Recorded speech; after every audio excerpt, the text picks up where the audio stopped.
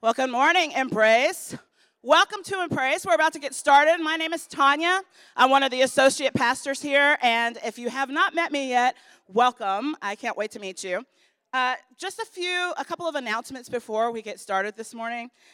If you are new with us or you have a prayer request, we have a very dedicated prayer team that keeps your prayer requests confidential. And if you will fill out one of these Connect cards, we would love to connect with you and to pray with you. But we'd just love to know a little bit more about you and to be able to connect with you. There's also an announcement sheet. If you've not gotten one, you can grab them in the back or up this way. And on these announcements are some really great things that are happening. There's a lot happening this week, so be sure to pick that up. For my online friends, thank you for joining us. I'll be online in just a moment, but I will put those announcements in the chat as soon as I get there. And last but not least, one of the ways that we worship here is to also give. And so if you would like to give, there is a giving box back to the back. It's a beautiful wooden box. And then there's one also up over here on this side. So I would love for the worship team to get us started with a little bit of liturgy and worship. Welcome to Embrace. Thanks, Tanya. I invite y'all to stand with us and let's join in this call to worship. Let's open our hearts and minds to what the Lord has for us this morning. O Lord, let my soul rise up to meet you. As the day rises to meet the sun, glory to the Father, and to the Son, and to the Holy Spirit, as it was in the beginning, is now, and will be forever.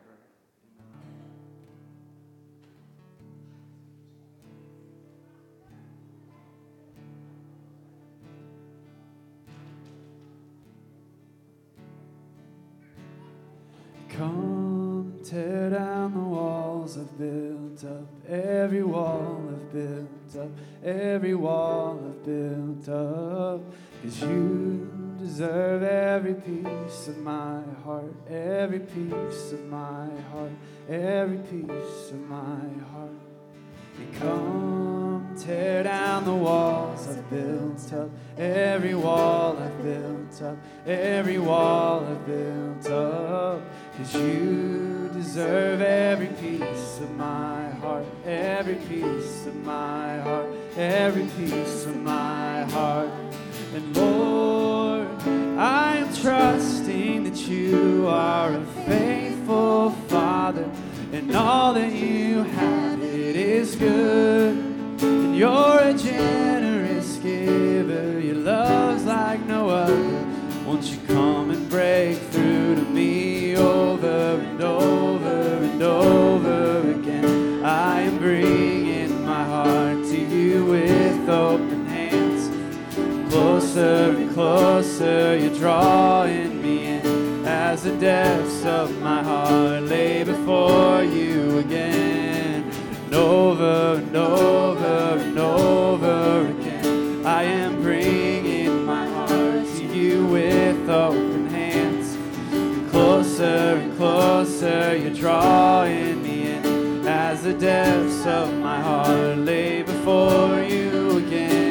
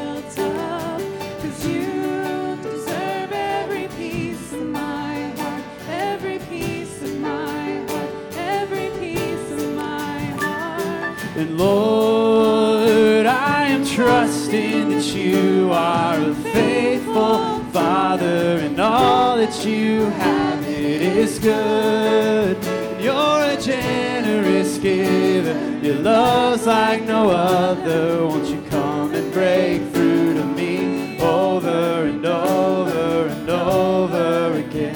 I am bringing my heart to you with open hands. closer and closer, you're drawing me in. As the depths of my heart lay before you again, and over and over and over again, I am bringing my heart to you with open hands. Closer and closer, you're drawing me in. As the depths of my heart lay before you again.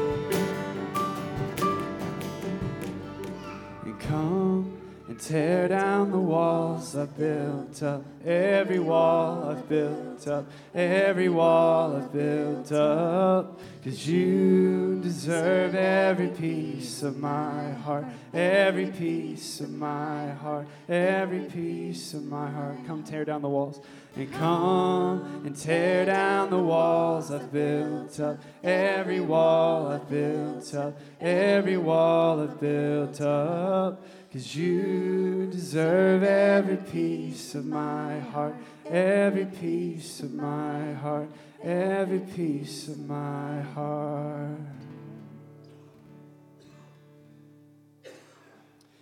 We know nothing is able to separate us from the love of God in Jesus Christ. Let us in freedom confess the wrong we have done. Merciful God, we confess we have not loved you with our whole heart. We have failed to be an obedient church. We have not done your will. We have broken your law. We have rebelled against your love. We have not loved our neighbors, and we have not heard the cry of the needy. Forgive us, we pray. Free us for joyful obedience. Through Jesus Christ our Lord. Amen. Well, we're going to transition into our gratitude and lament time, and this is a time where you can turn to a neighbor, someone close to you, and share something about your life, and they can share something about theirs. And we've all gone through things this week. We have praises, and we have things that just didn't feel like they went right, or things that we see that are wrong in the world. And feel free to open yourself up and share something if you feel comfortable, and we'll keep worshiping here in just a few moments.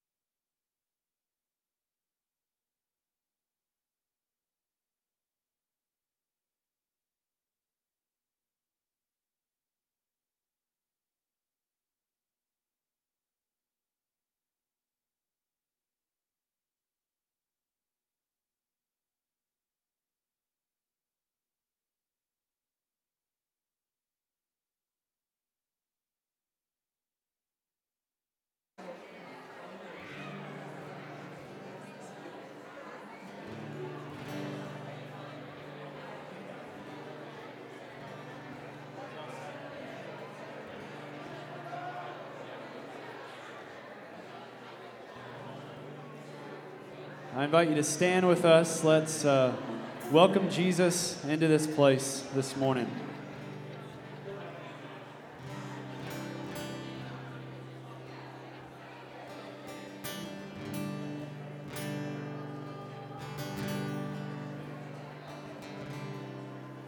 And here is our King, here is our love, here is our God who's come to bring us back to Him. And He is the one, He is Jesus. And He is our King, He is our love, He is our God who's come to bring us back to Him. And He is the one, He is Jesus.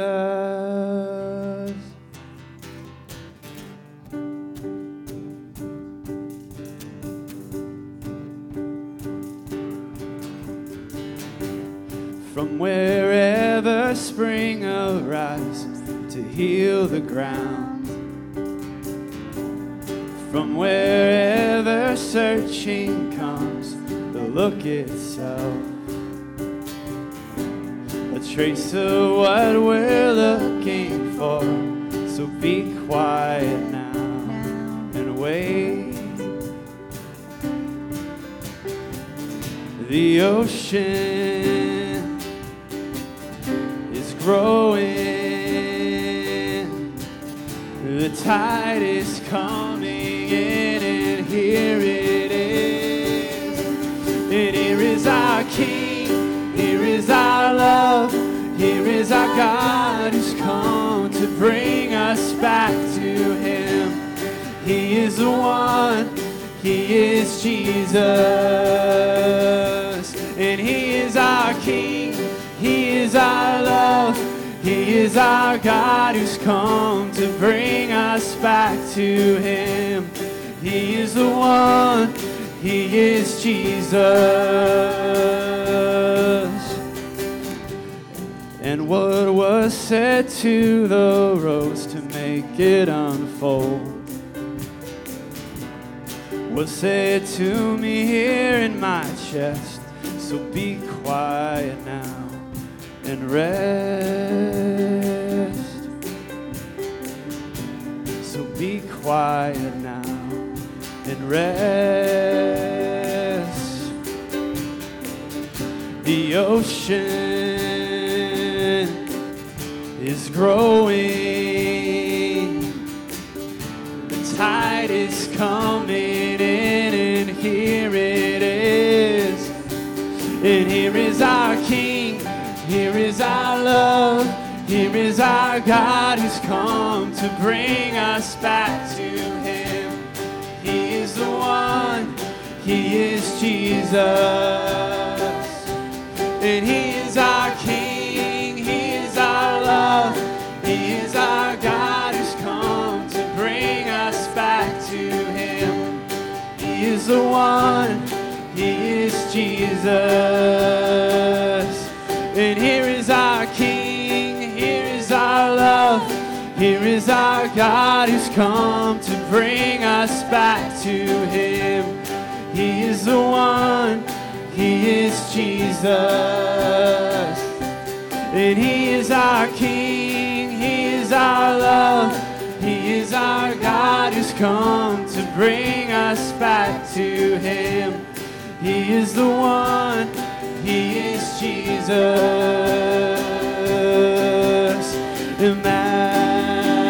Majesty,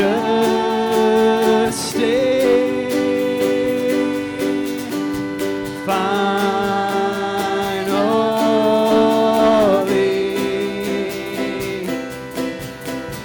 majesty,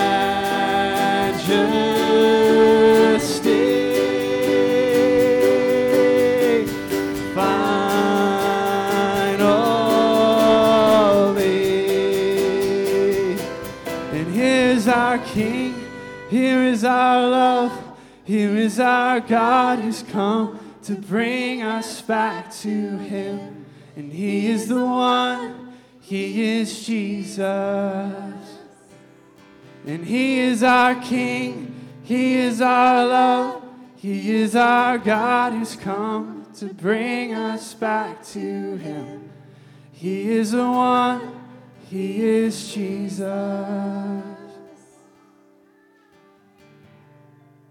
Worthy of every song we could ever sing. Worthy of all the praise we could ever bring. Worthy of every breath we could ever breathe. We live for you.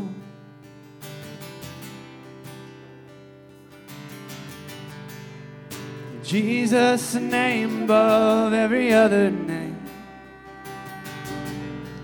Jesus, the only one who could ever save. Worthy of every breath we could ever breathe. We live for you. We live for you. And holy, there is no one like you, and there is none beside you. Open up my eyes in wonder and show me who you are, and fill me with your heart and lead me in your love to those around me.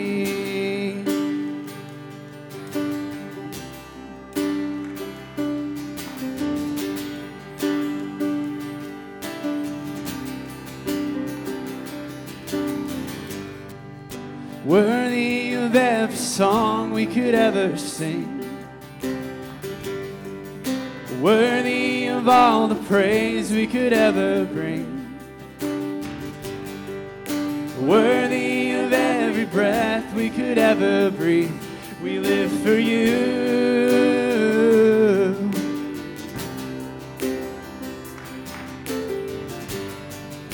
Jesus, the name above every other name.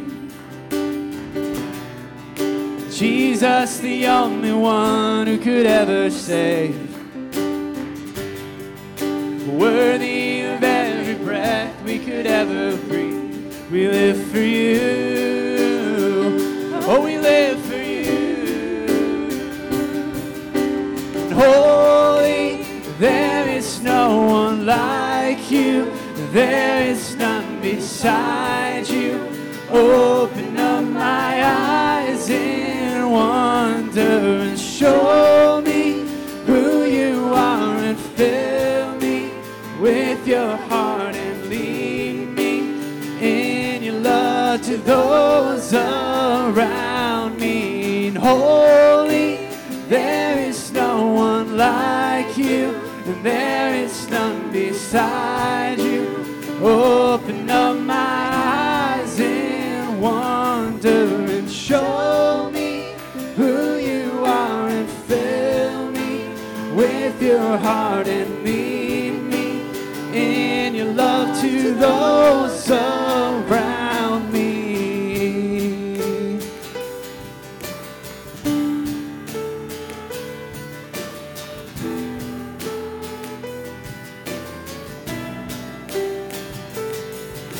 And I will build my life upon your love. It is a firm foundation, and I will put my trust in you alone, and I will not be shaken, and I will build my life upon your love. It is a firm foundation, and I will put my trust in you alone, and I will not be shaken. And holy, and there is no one like you, and there is none beside you. Open up my eyes in wonder and show me who you are, and fill me with your heart and lead me in your love to those around me.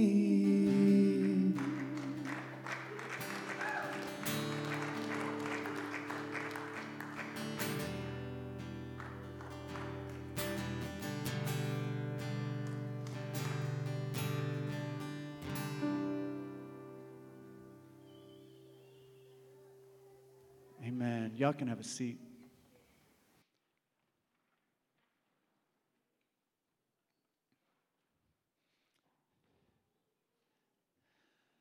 Well, good morning. My name is John Gallagher, and I'm the lead pastor here at Embrace, and I just want to welcome each and every one of you here today. I do feel God's presence in this space, and I know God wants to do something in us and through us this morning, and so I encourage you to open your heart to receive something from God in this space today. Today is an exciting day because a couple of folks who have been part of our church for quite some time are going to become members. And so I'm going to invite Russell and Tabitha Grimes to come stand up here with me this morning. Y'all can stand right here and face the church. Russell and Tabitha are very active at our Monday night ministry called The Gathering. They are here every week early to help set up and participate. You got your communion good. They are here very early to help set up. They participate in our prayer time. They encourage other folks that are there. They create a really welcoming and just wonderful atmosphere on Mondays. I regularly see both of them just engaging people in conversation and really asking them how their weeks are and ministering to them. And they're not just attenders on Mondays, they're leaders on Mondays, and they're leaders here in this church. And so they told me recently, told me and Christina that they wanted to make it official and become members of Embrace, and they've just found so much love at this church and shared a lot of love at this church too. And so it's really exciting when people decide they want to kind of make it official. You can come to Embrace and be fully a part of our church, even if you aren't a member and you're still part of our family. But I do love when people make that decision to say, hey, I'm going to stay rooted here. I'm going to put down roots in this place and commit to this group of people here on North Limestone Street in North Lexington. And so we're going to celebrate that today. But I've got a few questions to ask you all. These are very simple. The first ones are I do. Russell said he said I do a while back when he got married. So this is going to be a little different. I guess you're kind of getting married to our church this morning in a way. But these first few will be I do, and I'll let you know when it goes to I will. But the first one, do you renounce the spiritual forces of wickedness, reject the evil powers in this world, and repent of your sin? Do you accept the freedom and power God gives you to resist evil, injustice, and oppression in whatever forms they present themselves? Do you confess Jesus Christ as your Savior, put your whole trust in His grace, and promise to serve Him as your Lord in union with the church which Christ has opened to all people of all ages, nations, and races? Do you receive and profess the Christian faith as contained in the Scriptures of the Old and New Testaments? And then this next one you'll say, I will, these next couple. Will you remain a faithful member of Christ's holy church and serve as Christ's representative in the world? Will you be loyal to Christ through the United Methodist Church and do all in your power to strengthen its ministries? And this last one is the big one. And you can say, I will. As a member of Embrace Church, will you faithfully participate in its ministries by your prayers, your presence, your gifts, your service, and your witness? All right, Embrace Church, I want to commend these two people before you to your love and care. Do all in your power to help them stay on the right path, following closely after their Lord and Savior, Jesus Christ. Love them, encourage them, challenge them, and push them closer to God. In the name of the Father, Son, and Holy Spirit, amen. Let's give them a hand and welcome them into the church family. Y'all can go have a seat. I encourage you all at the end of the service, before you leave today, to welcome them in to the church family and introduce yourself if you don't know them. And I'll also invite you to come on a Monday night and check out what we do on Mondays. It's a really, really special group of folks on Mondays every week who are just there digging into the Word and sharing food together and serving and reaching out. It's just a really beautiful time to spend together. What we're going to do now is we're going to spend some time in prayer like we do each week. Actually, before that, I want to share just a couple of quick announcements with you because there's a couple of things I want to remind you of that are coming up. The first one is we have the Easter banners that we gave out last week. This is for you and your household. So if it's just you in your house, you can take one. If there's multiple people in your household, y'all take one together to work on because we don't have enough for every single individual in the church to have one. And so those are for you to take home, work on, and basically the only basic instruction is that we wanted to say Alleluia somewhere on the banner. And there is an example in the cafe, and there's also instructions in the announcement sheet and also in the email. And so I encourage you after the service to go into the cafe. And Emily, will you be there? Emily Posey, who is our artist in residence, will be there. We can give Emily a hand. Emily will be there to answer any questions you might have or just to give you some ideas if you're struggling to know what to do. She'll be there to help you think about that. And you can work on it. Take it home and work on it. You can also come early on Easter Sunday and work on it then if you would like. And then we're going to have a big procession on Easter Sunday where we're going to carry these through the sanctuary. And then we're also going to display them for the season of Easter. For those, I think it's about the 50-day season of Eastertide after Easter. We're going to display those somewhere here in our sanctuary. We haven't figured out exactly where yet, but they will be displayed somewhere. So we're excited about that. So I encourage you to take one of those. Also, this coming Friday, we're having a Good Friday service, and it's always a really somber and meaningful time to come together and reflect on Jesus' crucifixion and what that means for us and all Jesus endured for the sake of the world. And so I encourage you to come out on Good Friday at 6 o'clock. We'll be here in our sanctuary, and Laban and some other folks are going to be leading that service. We'll have a lot of scripture and a lot of music, some prayer, some activities. So come out on Good Friday and celebrate that. Then on Easter Sunday, which is 1 week away, we're almost there, we're going to have a sunrise service for those early risers. Come out at 7 a.m. We'll be outside, weather permitting, and we're going to have a short service of some prayer and some scriptures and some song. And then after that, if you would like, you can come into the church, into the cafe, and we're going to share some light refreshments and coffee, just spend a little bit of time together. And then you can come back at 11 a.m. for our big Easter celebration service that we're going to have at 11 a.m. And that will be a service for everybody. With it being Easter and a holiday, we're not going to be able to have our nursery, and we're not also going to have Wonder Room. And so it's going to be a wild time in here with the little ones all the way to the oldest, all together. But I think it's beautiful to do that every now and then. Trust me, I will preach a very short sermon. So don't worry, parents. I will not talk forever. I will do my best to be disciplined. And so that'll be on Easter at 11 a.m. I encourage you to come. It's going to be a really fun time. Our Easter services are always a lot of fun. And then I encourage you to read the rest of the announcement. There is a lunch today, right, Rick? After the service for our seasoned embracers is what they're calling themselves. It's for our folks who are, 55 and older, right? 55 and older, they are seasoned, they've lived a good life, there's lots there, lots of depth, and they're hosting a gathering for 55 and older, those folks to get together for lunch today. No, we're not going to say old, Rick, we're not going to say that. But they're going to be doing that after church, so if you have any questions, Rick, put your hand up. This is Rick, he can answer any questions you might have about that. And they're going to be meeting after church for lunch at Gray Line Station, which is just right up the street here. So yeah, I think that's the main things I have to announce. And also, there is no youth group this week. And so we, with it being spring break, the youth group is taken off this week, but they'll be back the week after that. So I'm going to stop talking, and I'm going to invite you all into a time of prayer together. So if you'd like to kneel at the altar, then you are welcome to join me. If you'd like to stay in your seats, totally cool too. But we're just going to spend a few moments in prayer this morning.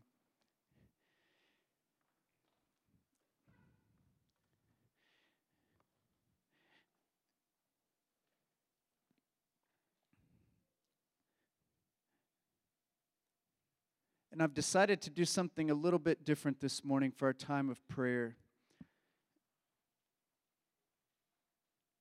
Some years we celebrate this Sunday as Palm Sunday.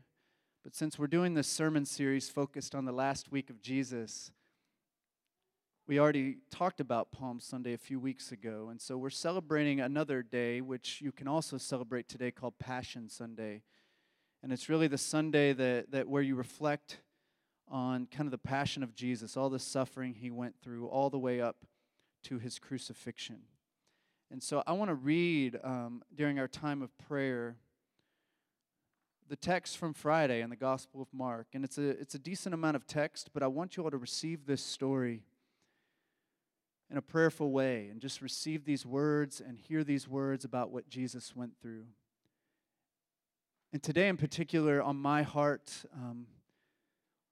are what James Cone talked about as the crucified peoples of history. Those folks throughout history that have experienced abuse, victims of violence, people who have been marginalized and pushed aside,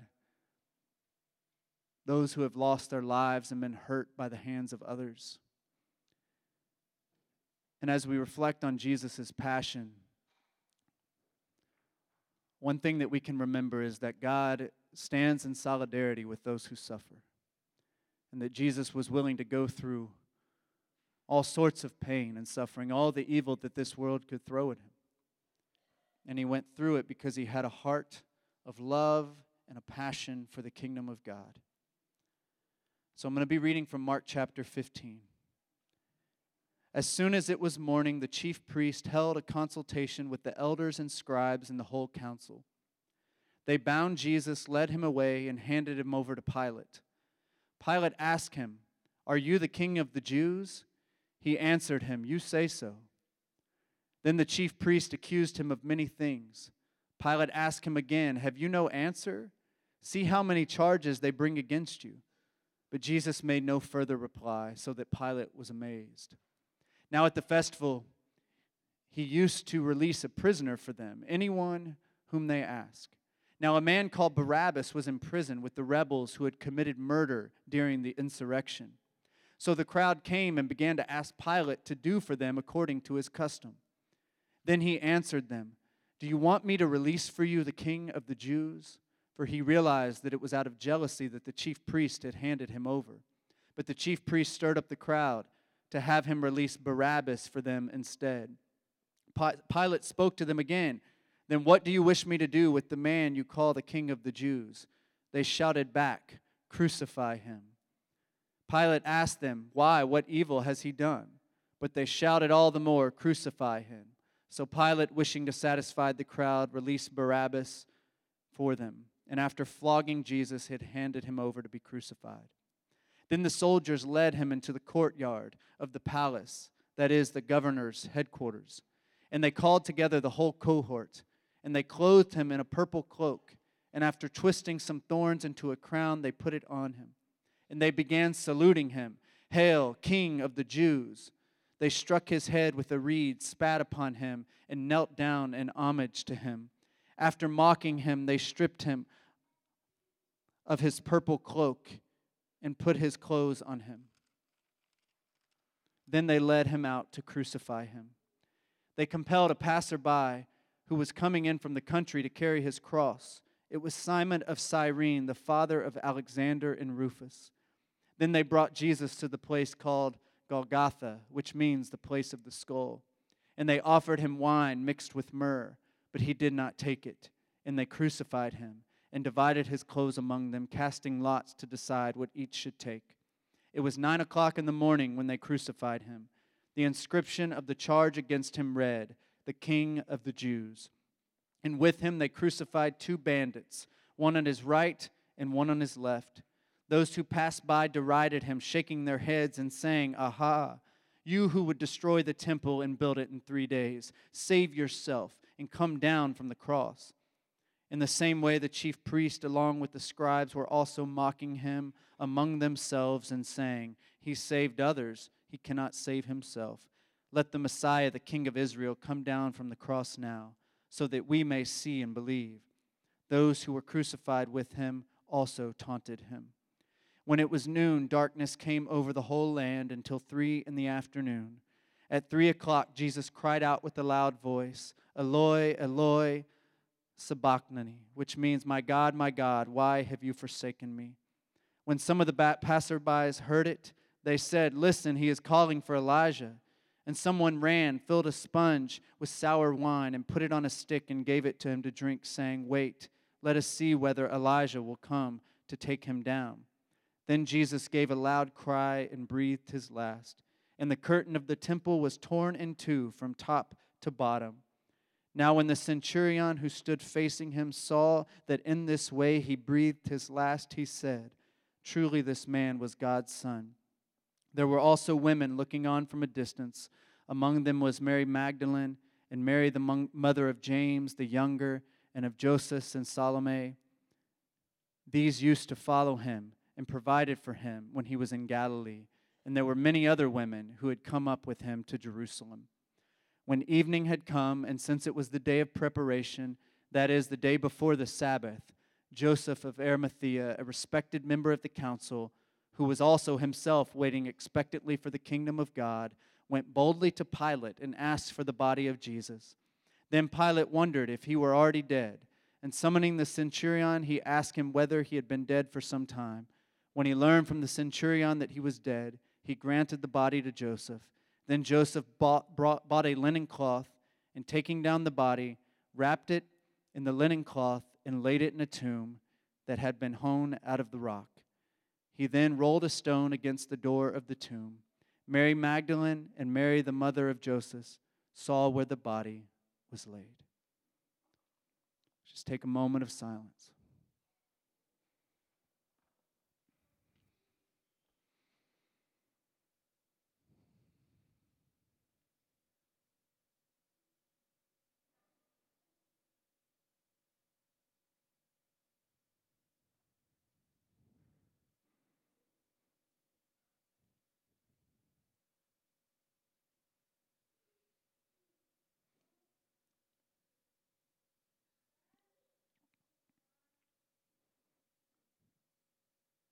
Now you can join me and pray this prayer that Jesus taught us, his disciples, to pray. Our Father, who art in heaven, hallowed be thy name. Thy kingdom come, thy will be done, on earth as it is in heaven.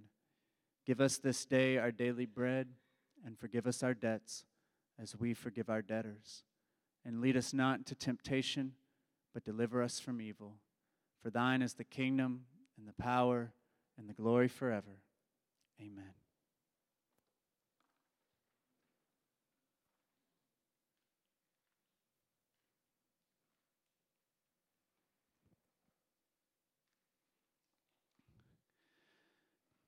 So for the past 5 weeks, we've spent the season of Lent studying the last week of Jesus' life.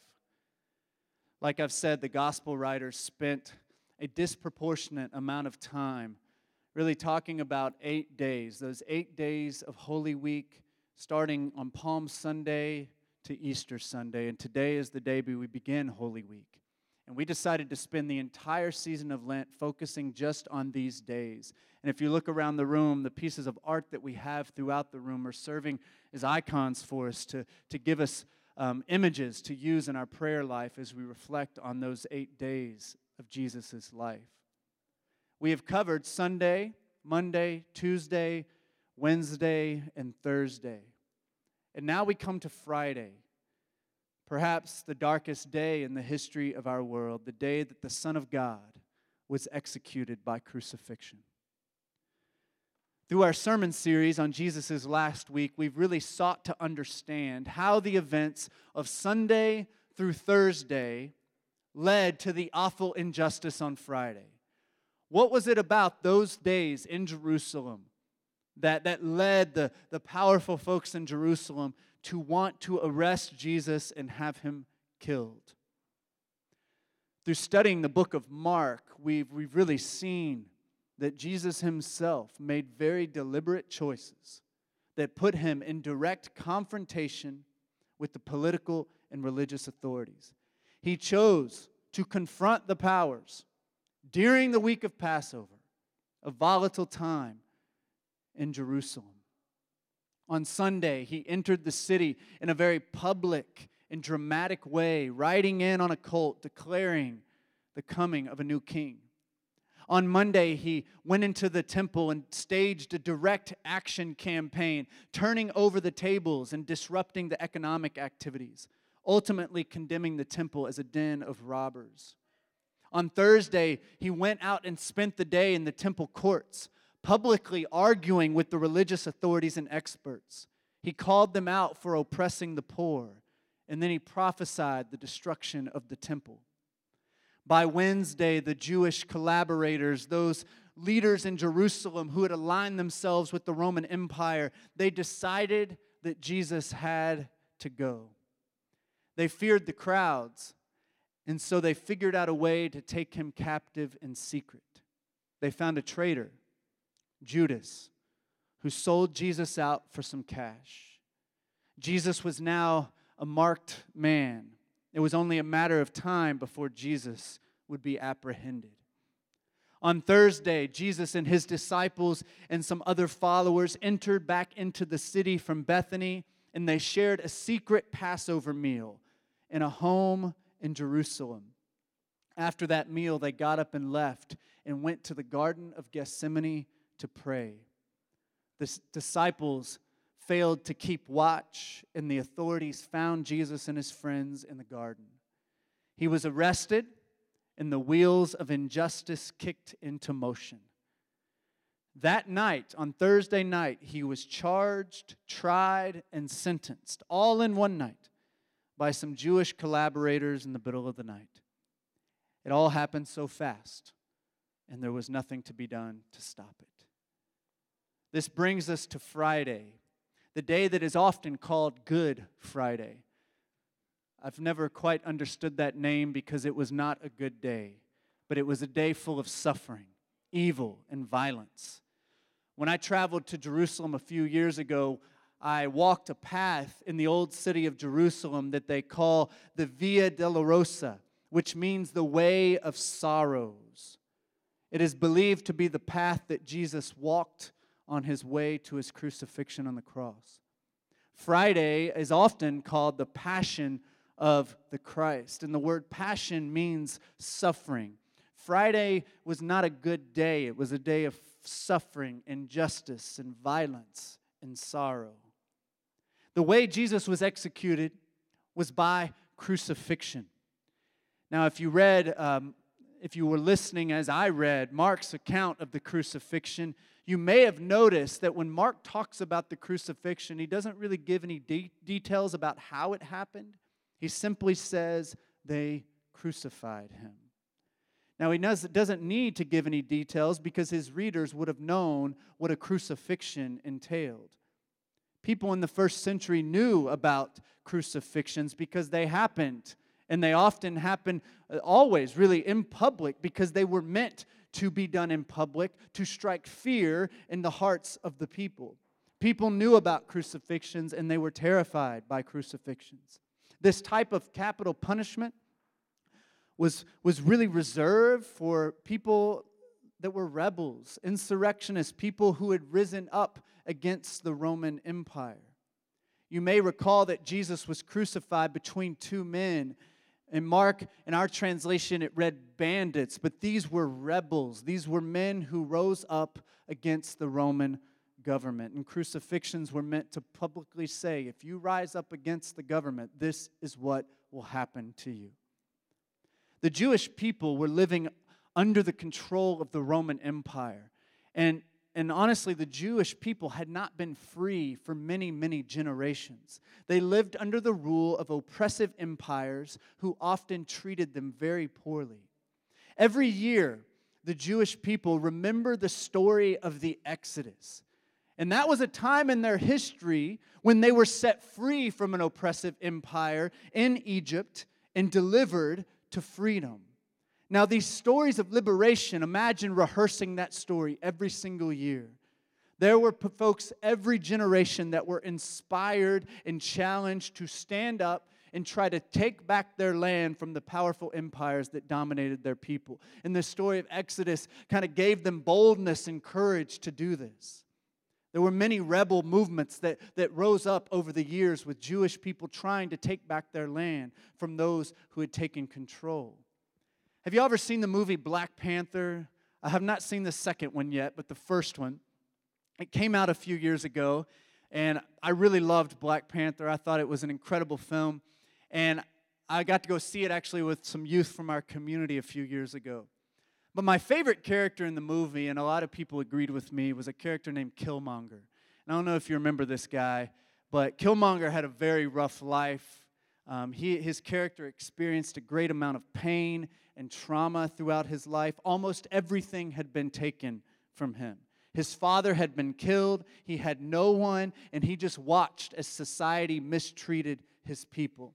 And his mission was to take back from the people who had taken from him. And he killed a lot of people in the process. And many people have identified with this character, resonating with that anger, that desire to fight back. And it makes sense, right? Because if someone is taking good things from us, then our natural instinct is to want to take good things from them, to get revenge. They've taken everything from me, therefore I'm going to take everything from them. Before the Romans claimed control of that part of the world where the Jews were living, there was another dynasty before that called the Greek Seleucid dynasty. Now, these folks were not very good to the Jewish people, and they killed many Jewish people. They took so much from them. The Jews were obviously angry about this. This conflict reached a tipping point when the Greeks went into the temple and they set up an altar to the god of Zeus, and then they sacrificed pigs on the altar in the temple. If you know much about the Jewish faith, you know that this would be an awful thing to do, right? To set up an idol to another god and then to sacrifice an unclean animal like that in the temple. This clearly angered some people. And really it reached its tipping point. You're going to take my family, you're going to take my nation, you've taken my land, and now you're going to take my religion from me? No, that's not going to happen. And so this family named the Maccabees had enough.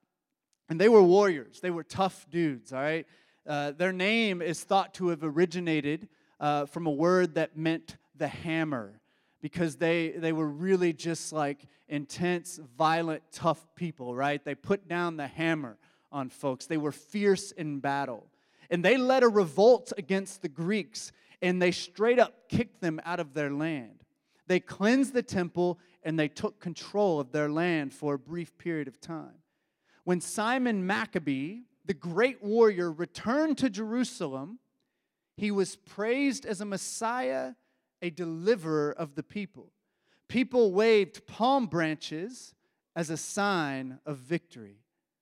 This is the kind of Messiah that many people were looking for, a warrior who would fight for their people. Now, when Jesus rode into Jerusalem on Palm Sunday, taking the road from the Mount of Olives towards the eastern wall of the city, what did people do? They waved palm branches, essentially saying, Jesus, be our deliverer, our mighty warrior. Free us from the Romans. Take back what they have taken from us. Now, as the week progressed, it became clear that Jesus was not going to be a warrior that maybe some hoped he would be. By Friday, Jesus had been arrested, he had been tortured, and turned over to the Roman government. He was in a weak, vulnerable position, not the mighty warrior that perhaps many had hoped for. According to the Gospels, there was a custom in that part of the world where the Romans would release a Jewish prisoner once a year, and perhaps to kind of help keep the people happy. It was throwing them a bone, saying, hey, we'll release you a prisoner. You'll be happy with us. You'll try to keep some relative peace in our area. And Pilate, it says in the story, offered to release Jesus as part of that custom. And he asked, do you want me to release Jesus to you? And there was a crowd of people outside his fortress. We don't know who was in that crowd. Some argue it was a small group of people. Some think it was a larger group. But regardless, the story tells us that instead of releasing Jesus, they asked that Pilate release a man named Barabbas. Now, Barabbas was a person who didn't mess around. He was a violent man. He was arrested for opposing the Roman government. He led a revolt, and he killed some Jewish collaborators in the process. He stole money to use for the resistance. Now, Barabbas probably reminded the Jews of their heroes of old, right? Perhaps Barabbas reminded them of the hammer. Barabbas' vision for Israel involved revenge and payback and violent retribution. He was going to lead by force. He was going to take back that oppressive taxation money. He was going to help restore wealth and prosperity and restore the Jewish kingdom. The people in the crowd chose that path of physical strength and military might. Can you blame them? Haven't we often chose the same thing throughout history too many times to count? Like I said, today is often celebrated as Palm Sunday. And it's usually a joyful day of waving palm branches and shouting Hosanna. And it's easy to lose sight of the fact that Palm Sunday, that beginning of Jesus' last week, was not probably a very exciting day for Jesus. Luke tells us that when he approached the city, he wept over Jerusalem. And he said, if you had only known what would bring you peace. It wasn't another hammer or a killmonger. Peace wouldn't come through taking. Jesus knew that peace would only come through giving. And so Jesus gave us the greatest gift one can give. He gave his life.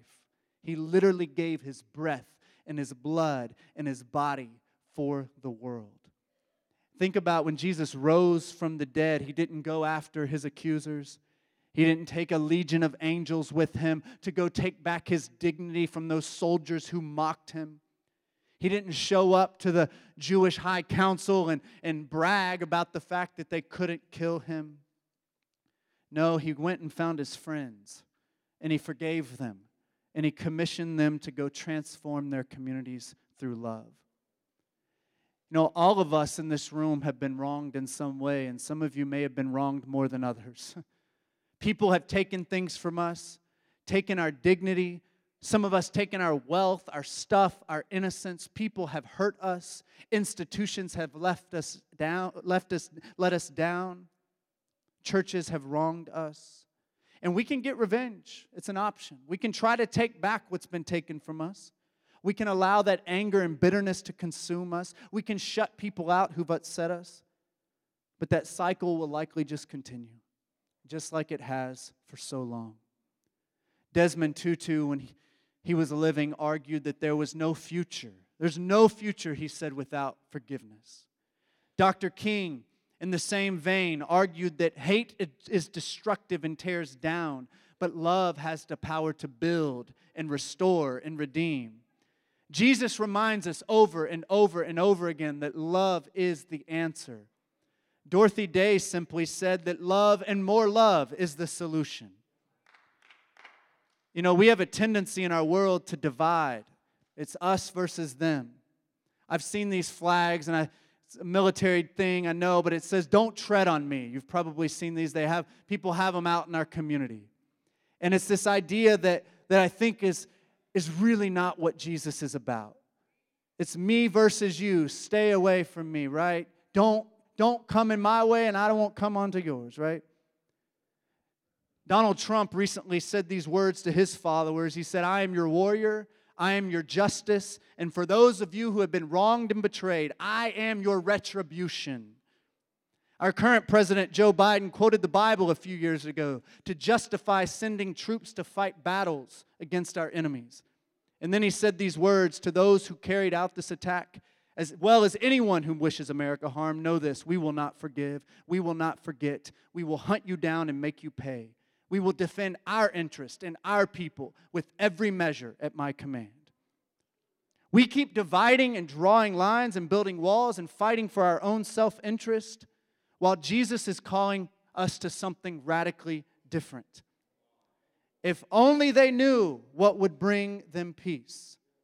Putting ourselves first, isolating ourselves from others, and seeking vengeance just isn't working. And Jesus says that love and more love is the solution. Father Greg Boyle says that if love is the answer, community is the context, and tenderness is the methodology. And what he's saying is, if love is the answer, and communities is where we're going to actually show it to one another, and the way we show it is through practicing tenderness with one another, treating each other with kindness and love and gentleness in the way we relate to each other. More hate, more guns, more violence, more distance, it's not going to change things. but I believe love can. Love often doesn't seem practical.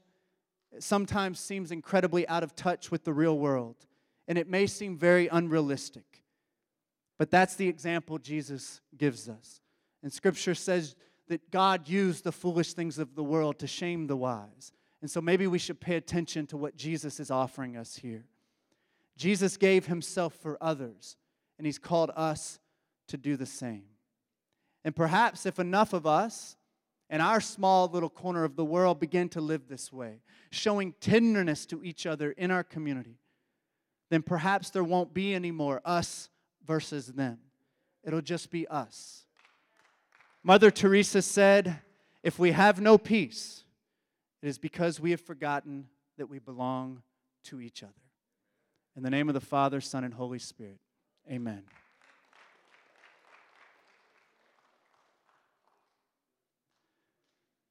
We're going to share communion this morning, and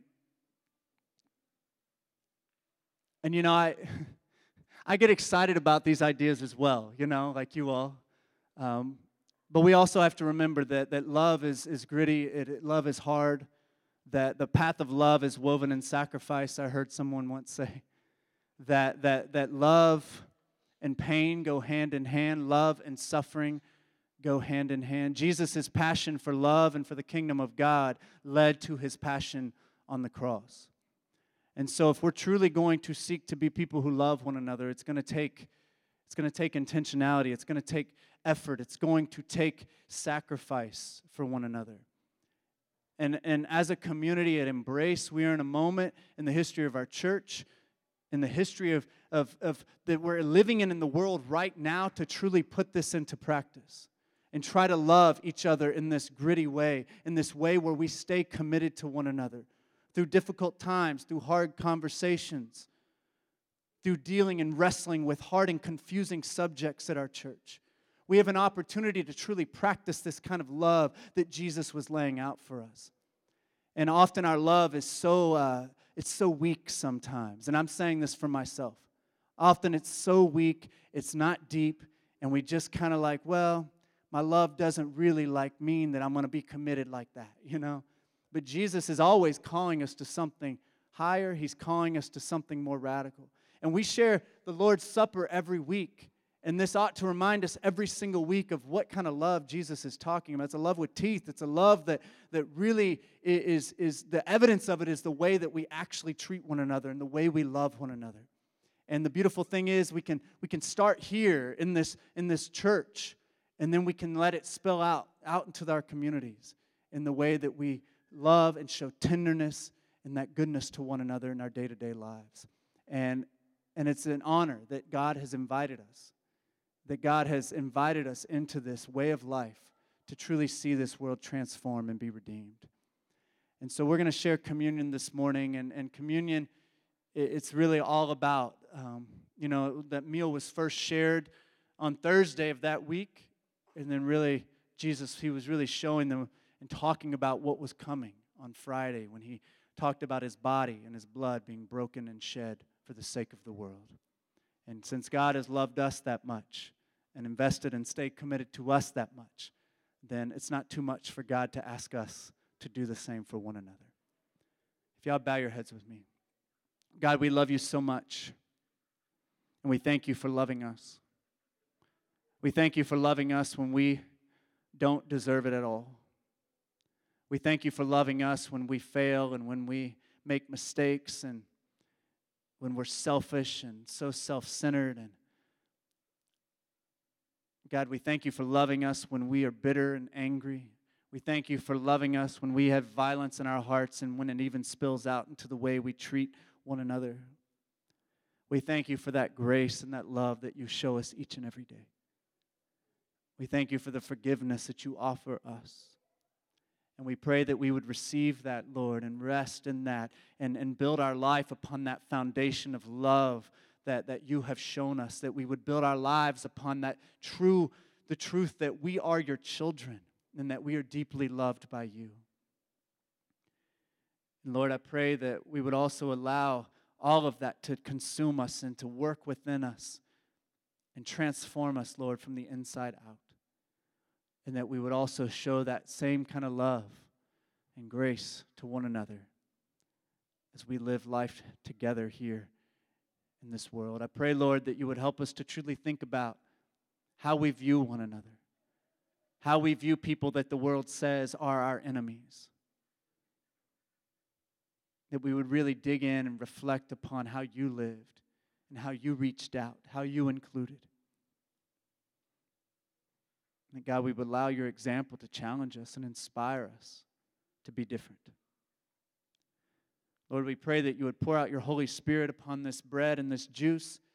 Pour out your Holy Spirit on whatever folks have at home that they set aside for this purpose. That, God, they would truly be for us, your body and your blood. That you would fill us up this morning in a fresh and powerful way. And that we would leave here being changed because we've encountered you, the God who is willing to walk among us and endure suffering and even death for the sake of this world. I've never seen love greater than that.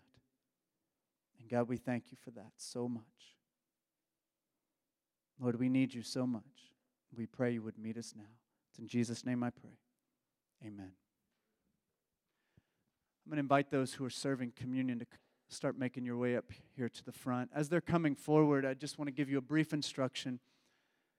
As you may know, if you've been here the last couple weeks, we've started taking communion by coming forward and sharing a common loaf and a common cup. When you come forward, I encourage you to have your hands open to receive the bread. Your server will rip off a piece of bread. They will dip it in the cup for you and then place it in your hand. Then you can eat it. You're welcome to kneel at the altar and pray if you would like. We'll also should have someone in the back from the prayer team that would be happy to lift you up in prayer back there if you would like prayer. We also have pre-packaged communion elements back there as well if you need those. And I encourage you to go back there if you would rather do that instead of come forward. No worries at all. But let us pass those out, and I'll invite you to come forward in just a moment.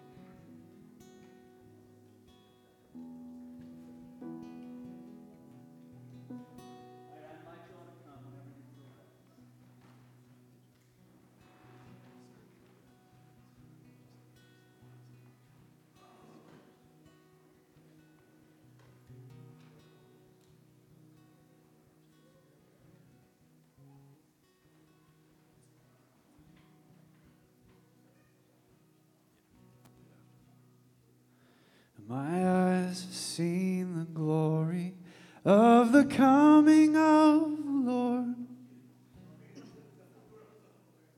You are speaking truth, the power. You are laying down our swords. Replanting every vineyard till a brand new wine is poured. And your peace will make us one. Glory, glory, hallelujah. Glory, glory, hallelujah. Glory, glory, hallelujah. And your peace will make us one. I've seen you in our home fires, burning with a quiet light. You are mothering and feeding in the wee hours of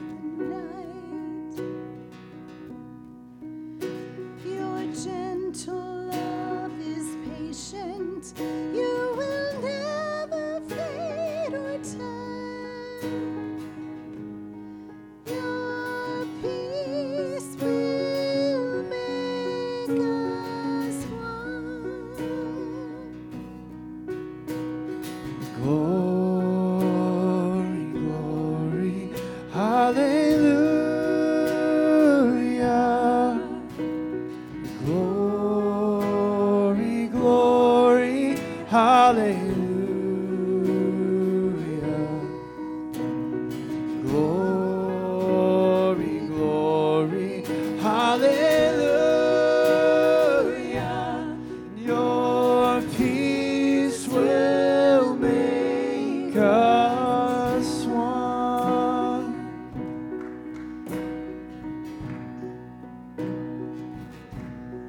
In the beauty of the lilies, you were born across the sea. With a glory in your bosom that is still transfiguring, dismantling our empires till each one of us is free. Your peace will make us one. Glory, glory, hallelujah.